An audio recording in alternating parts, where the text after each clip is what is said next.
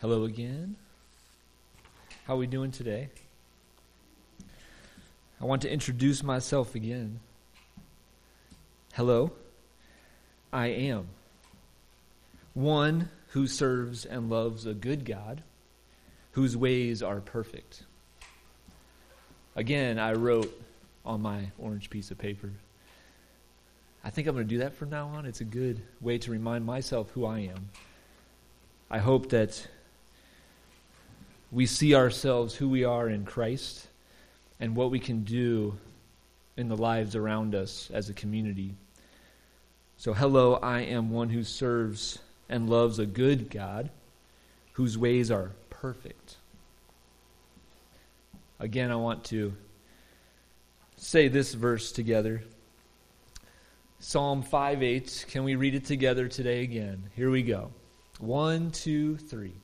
Lead me, Lord, in your righteousness because of my enemies. Make your path straight before me. I find myself probably more than one time a day saying this prayer to myself. Just lead me, Lord, in your righteousness, not my own.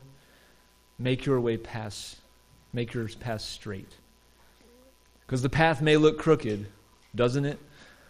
When we look ahead, the path looks crooked. It's like, where am I going? I have no idea. But when we pray and say, Lord, lead me, the path looks straight. Even though it's crooked, it looks straight. And we follow that straight path. James, a humble servant of Jesus, of God, writes an encouraging letter to believers to live out their faith. He says, this is what you need to be doing. You have faith, but make that faith and put it into action. And that's what James is encouraging us with. One commentator wrote this: James is a letter written to implore believers to live and walk in the way God revealed through Scriptures.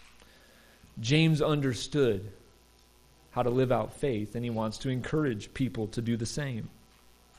Gay Byron, an African-American commentator, wrote this: James is a blend of simple yet challenging prescriptions for living the Christian life. You read through James, they seem so simple, but they're so challenging.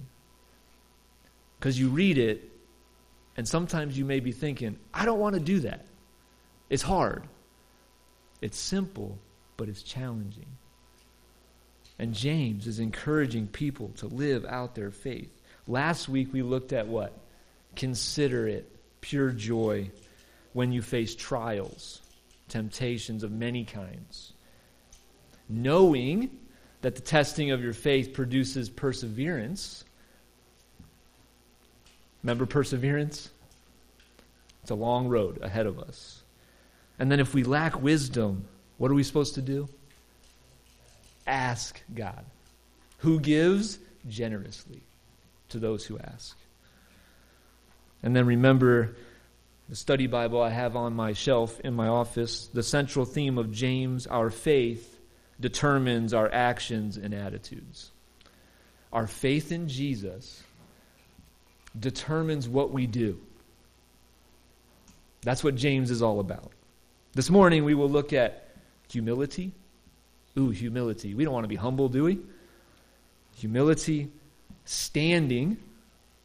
Everybody's sitting now except me. But we're going to talk about standing and God. So humility, standing, and God. Pray with me before we dive into the book of James today. God, thank you so much for this morning and just what we prayed together out loud. Lead us into your righteousness. Make your path straight before us. Oh God, we want that. We want to follow you. We want to put our faith into action, but we can only do it if you are helping us. We can't do it in our own strength, our own wisdom. So we ask and pray and cry out that you would be with us today, this morning, as we dive into the book of James again. Lead us, guide us, direct us to live out our faith to the community around us. In Jesus' name we pray. Amen. So if you have your Bibles, you can turn to the book of James, chapter 1. We're going to go through verses 9 through 18 today. Humility, standing, and God. Here we go. Verse 9 through 11. James writes, "Believers in humble circumstances ought to take pride in their high position. But the rich should take pride in their humiliation, since they will pass away like a wildflower. For the sun rises with scorching heat and withers the plant. Its blossom falls and its beauty is destroyed. In the same way, the rich will fade away, even while they go about their business." Believers. He starts this section off saying believers. He's writing to believers. Humility. This is what we're going to talk about. Humility. James grew up, remember, he grew up with probably, most likely, the most humblest man in the world, which was Jesus, his half-brother. Jesus made himself what? Nothing. Taking on the form of a servant, and humbled himself to death, even death on a cross. James saw firsthand what humility was. And remember, James didn't believe at first, but he grew up with Jesus, so he was around Jesus a lot. Jesus was humble. James is encouraging believers, followers of Jesus, to practice humility. Be humble, James is saying. He addresses believers, two types, all right? Look at verse 9 again. How does he start the section? What word? Believers. First, you have believers in humble circumstances. Next, you have believers that are rich. Believers goes with both of them, because he's writing to believers. So you have the poor, the humble circumstances or poor, and you have rich. But they're both believers. The poor take pride in their high position. What's the high position? What do you think? Who they are in Christ. They may be poor, but James is saying you could take pride because you are in Christ. Then you get to the rich, okay? What does it say about them? Where do they take pride? In their humiliation. Do you know what that word means? Remember, I like definitions. Last week you heard Merriam-Webster a lot. Here's what the definition of humiliation is: the feeling of being ashamed or losing respect for yourself. When the rich believers are humiliated, they are led to perceive and lament their moral littleness and guilt. The rich should take pride in their humiliation. They're brought low. It's not all about stuff. They are brought low to help them realize what truly matters in life. Whether you are poor, they took pride in their humble circumstances. They took pride in their high position in Christ. They looked at themselves as, we're in Christ. That's where we take our pride. Humiliation, the rich, they are brought low to realize the stuff, the material things don't matter in life. The New Century Version reads like this: believers who are poor should be proud because God has made them spiritually rich. Those who are rich should be proud because God has shown them that they are spiritually poor. St. Peter urges believers to clothe yourself with humility toward one another. Who wakes up in the morning? I hope everybody raises their hand. Who woke up this morning? Did you go to your closet? Yes or no? Or a drawer, wherever your clothes are. Did you pick out what you wanted to wear today? Did anybody look in the closet and say, oh, there's righteousness, I want to clothe myself in righteousness, or humility? Did you look for that? I didn't. I didn't look in my closet and say, oh, I need to put on humility and then go outside. I forgot to do that. But Peter, he was an associate of James. They knew each other. But Peter urges people to clothe themselves with humility. Think about that next time you walk outside. Be humble in whatever situation you find yourself in, poor or rich, because it is not the material possessions that matter, but the spiritual, the relationship you have with God. That's what matters. It doesn't matter how many things you have or how many things you don't have. What matters is God and your relationship with God. Turn over your Bibles to Mark.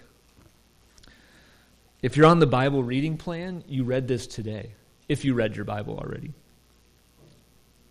I read it this morning. Three of the Gospels share the same story, but I was like, I just read it this morning, so I'm going to take Mark. So, Mark chapter 10, starting in verse 17. As Jesus started on his way, a man ran up to him and fell on his knees before him. Good teacher, what must I do to inherit eternal life? So this man comes to Jesus and says, what do I have to do? Tell me, Jesus, what do I have to do to get eternal life? Jesus then goes on to say, why do you call me good? No one is good except God alone. You know the commandments. Go and do them, right? 20, teacher, all these I've kept since I was a boy. This man says, Jesus, I've kept everything. Tell me something I don't keep. Jesus looked at him and loved him. One thing you lack. Go, sell everything you have and give to the poor, and you will have treasure in heaven. Then come follow me. What does Jesus tell this man? He says, I know you've kept all those commands I just said, but you lack one thing. Sell everything, give to the poor, and then you can come follow me. Verse 22. At this, the man's face fell. He went away sad because he had great wealth. Jesus said, go sell everything, give to the poor, then you can come follow me. And what does he do? And walks away. Because he had such great wealth. Then Jesus goes on. It's hard for a rich man to enter the kingdom of heaven. It's easier for a camel to go through the eye of a needle. But this man was sad. Because why? He had everything, right? He had the best house, the best car if they drove cars back then, whatever they drove. He had popularity. He had all the riches. But Jesus said, that's not what's important. He was sad because he was wealthy. James is urging the rich believers, take pride in the humiliation. If you're brought low, take it as pride and say, this doesn't matter. I'm going to follow Jesus. The riches can go.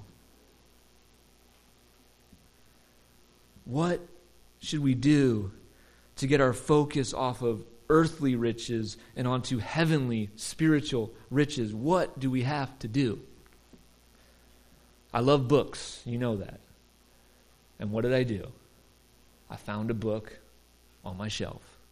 Well, I had to go to the storage in my basement, because I know I had the book and I wanted to bring it out. And I brought it out, and what did I find? Spiritual encouragement from teenage Keith. You want to hear it? There's a book called Just Believe It. It's a devotional book on the book of James by Bill Myers, written for youth. So I did it when I was a teenager. And do you ever read your younger self and say, what are you writing? But this time I was like, I needed to hear that. Here's what I wrote. I don't remember how old I was, but it was probably 20 plus years ago. This goes, the section it was, so you want to be rich. And there was a question at the end of the section. It said, what can you do to make sure they won't rule over you? These earthly riches won't rule your opinion, your lifestyle. Here's what younger Keith wrote. And I was so blessed by my younger self. What can you do to make sure they won't rule over you? Pray. Read God's word. Seek His will, not your own. Serve others. Don't worry what others think.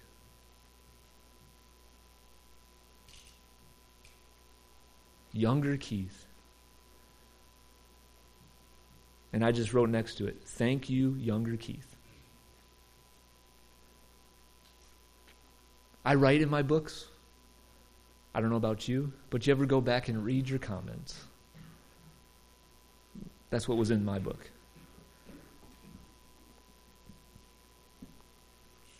So be humble. Be humble. In whatever circumstance you find yourself in. I know poor believers, I know rich believers.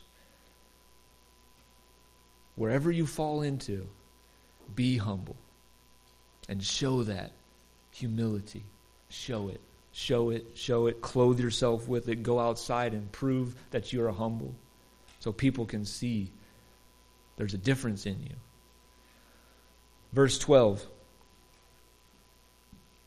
Let's read it. Blessed is the one who perseveres. There's that word again. Under trial, because, having stood the test, that person will receive the crown of life that the Lord has promised to those who love Him. Standing. The testing of our faith produces perseverance. And when we persevere under trial and have stood the test, what happens? We are blessed. Sometimes I think that word gets overused. Blessed. But it says here, blessed is the one who perseveres under trial. When you stood the test of time, when you stood that test, that person will receive the crown of life. You're going to be blessed if you persevere. We may ask ourselves, why are there so many trials in my life? What is the point of these trials? Do I really have to go through this one?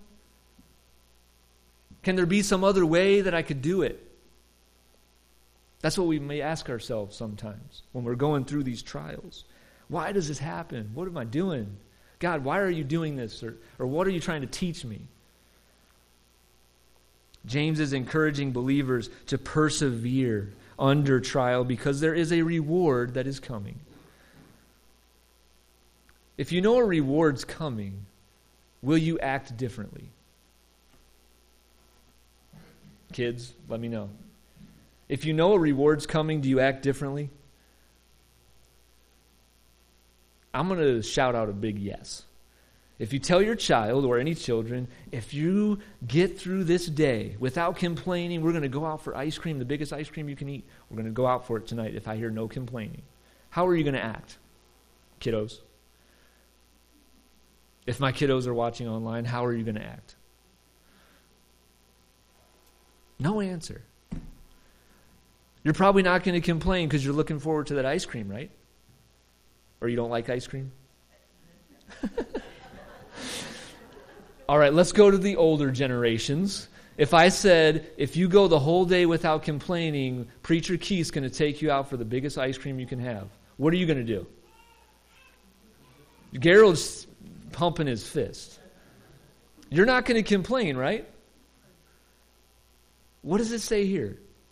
If you persevere under trial and have stood the test, where you're standing, stood the test, you're going to receive a crown of life, a reward. You're going to get rewarded.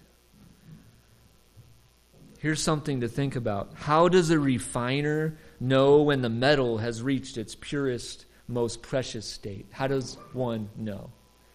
Does anybody know?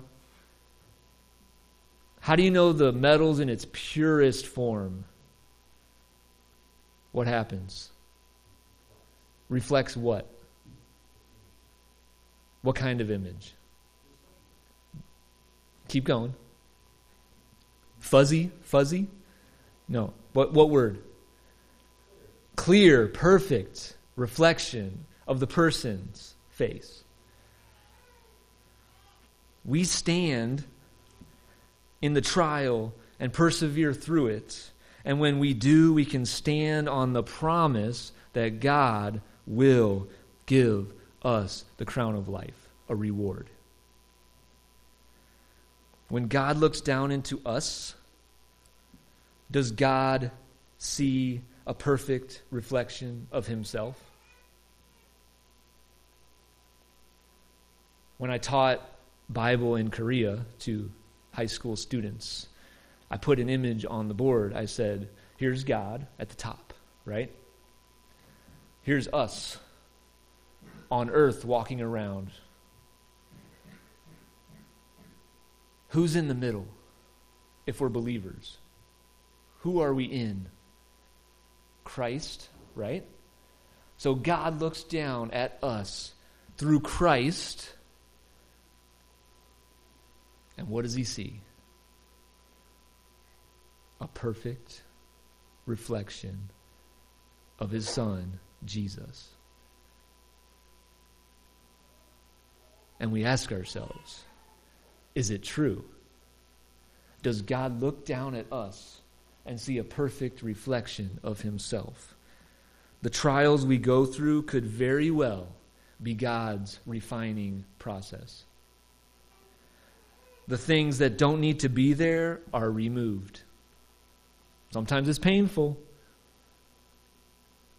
Remember, the rich man walks away sad because he has all this wealth. What happens when something's removed from us that doesn't need to be there? Are we sad about it? Are we saying, I want that back. I didn't want to give that up.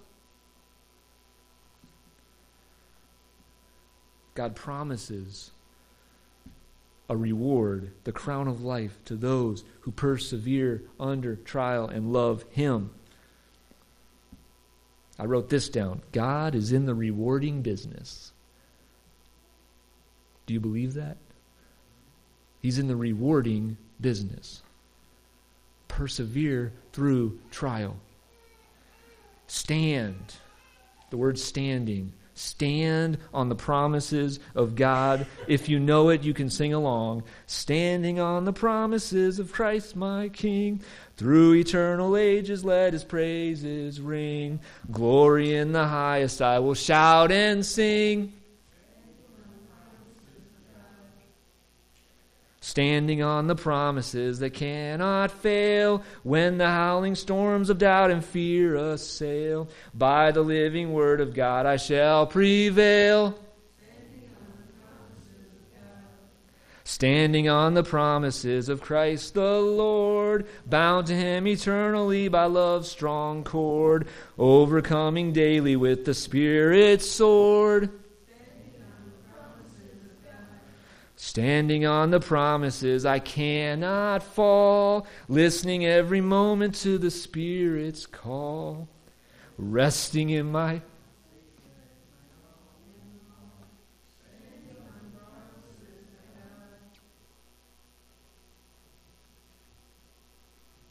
Are we standing on the promises of God?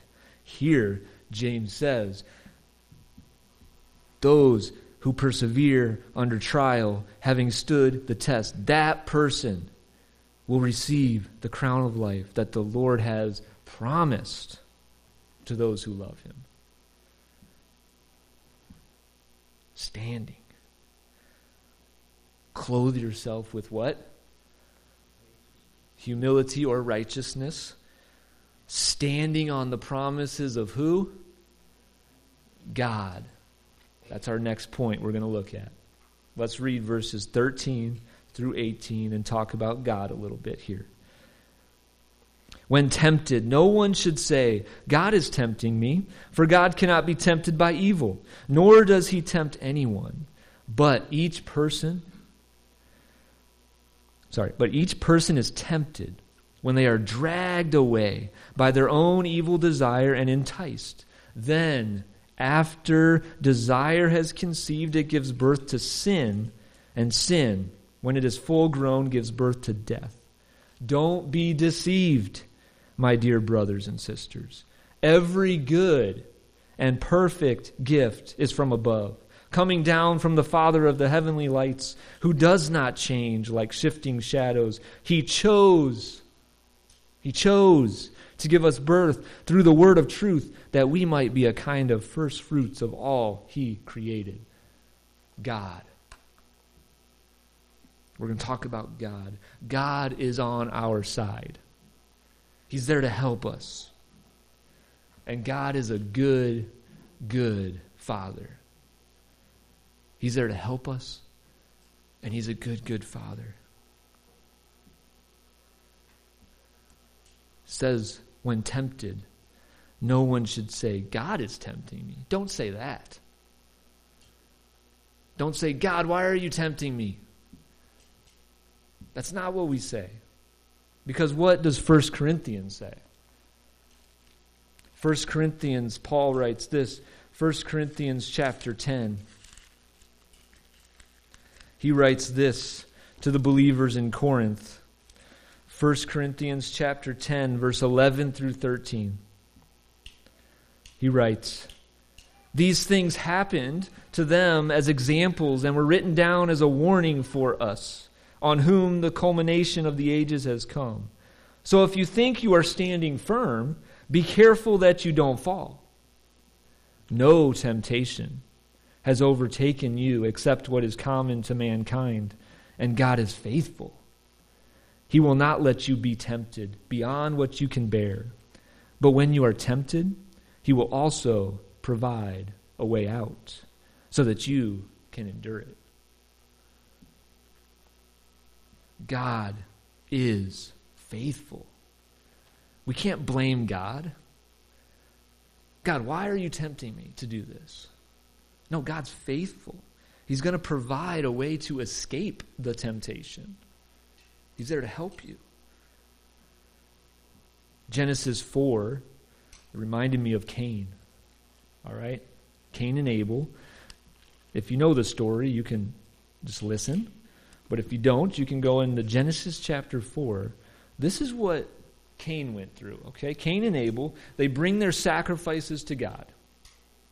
And what happens? Cain gets the disapproval, right? Abel gets the approval. It says this in verse 5. So Cain was very angry, and his face was downcast. Verse 6 of chapter 4 in Genesis. Then the Lord said to Cain, why are you angry? Why are you angry? Why is your face downcast? If you do what is right, you will not be accepted. Will you not be accepted? Sorry. But if you don't do what is right, sin is crouching at the door. It desires to have you, but you must rule over it. God comes to Cain and says, why are you angry? If you do what is right, won't you be accepted? Sin.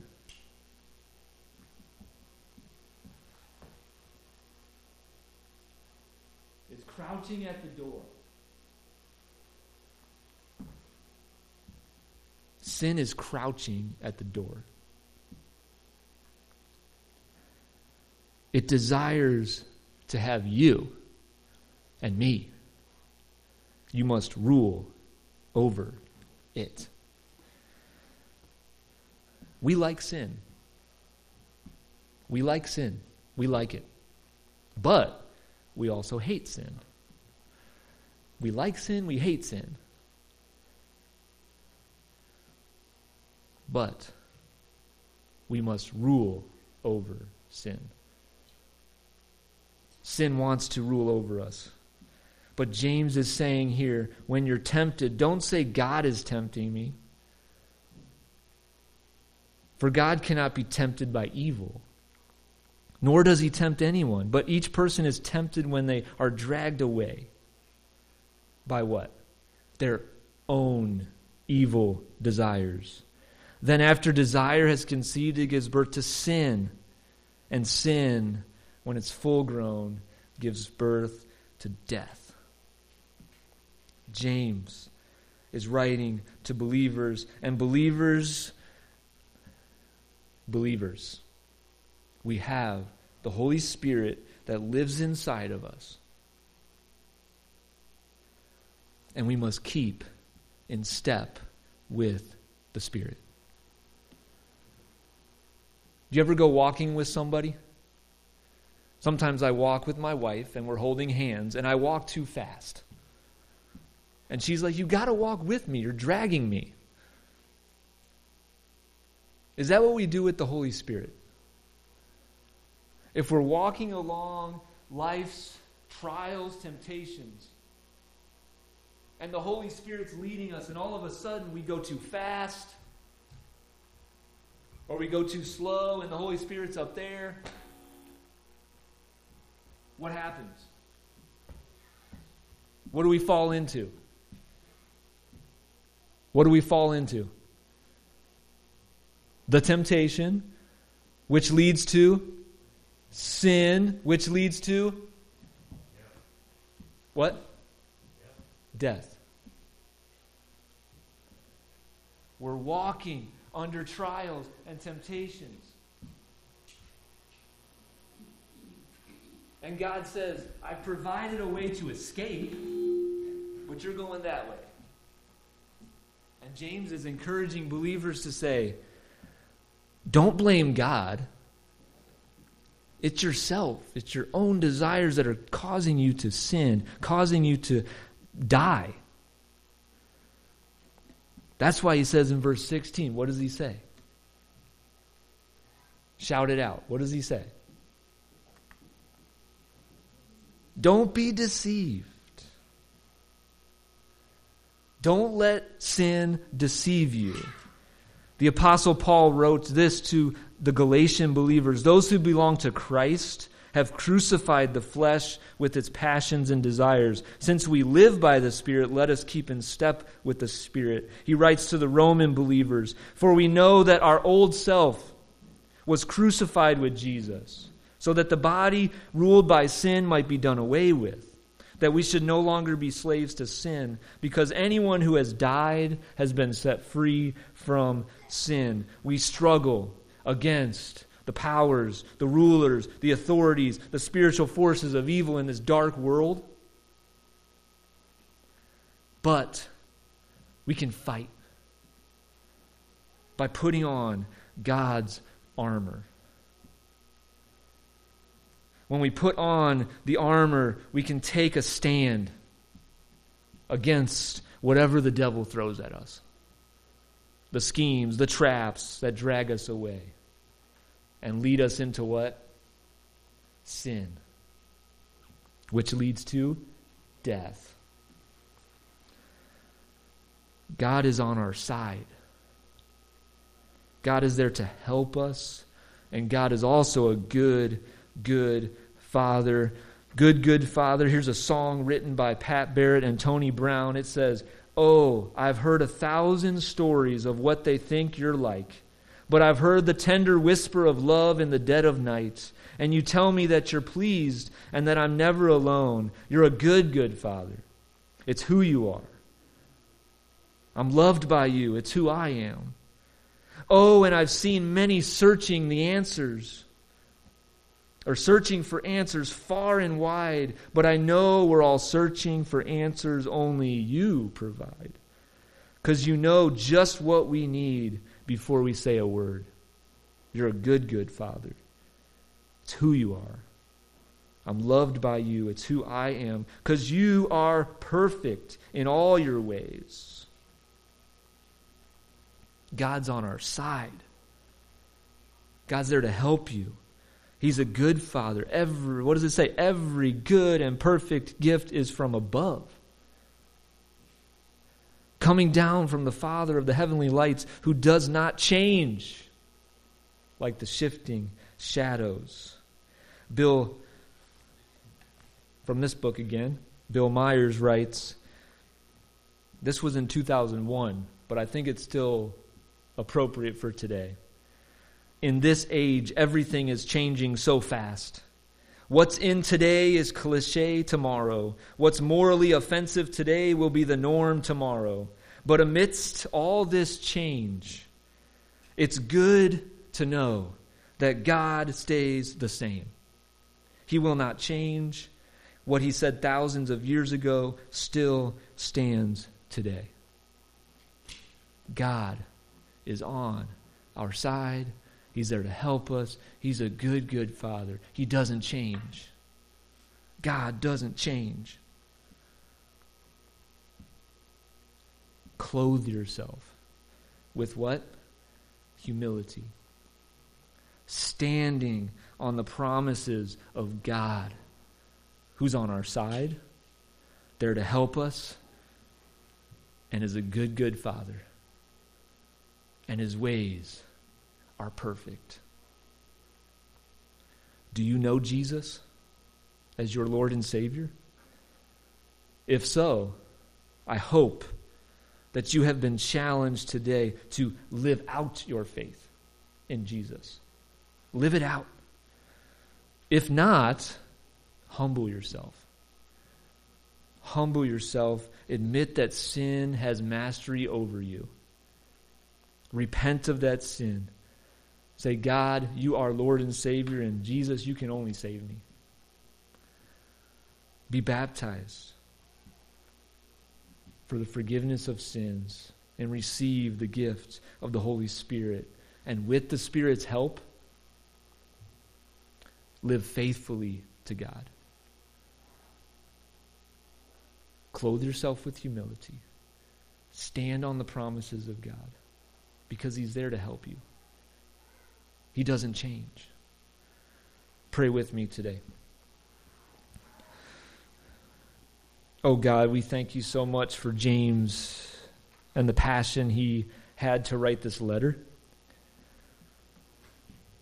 We know that James did not believe at first, but he became a follower of Jesus, his half-brother.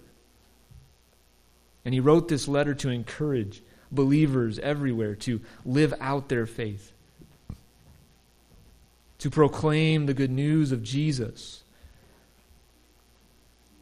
Thank you for James. Help us to clothe ourselves with humility, standing on the promises of God, because you are there to help us, and you never change. Thank you for Jesus and the sacrifice he made on the cross for our sins. This news will cause great joy to all people. Jesus, the Savior, was born into the world to save people from their sins. Help us to take that message to those around us that don't know you. In Jesus' name, we pray. Amen.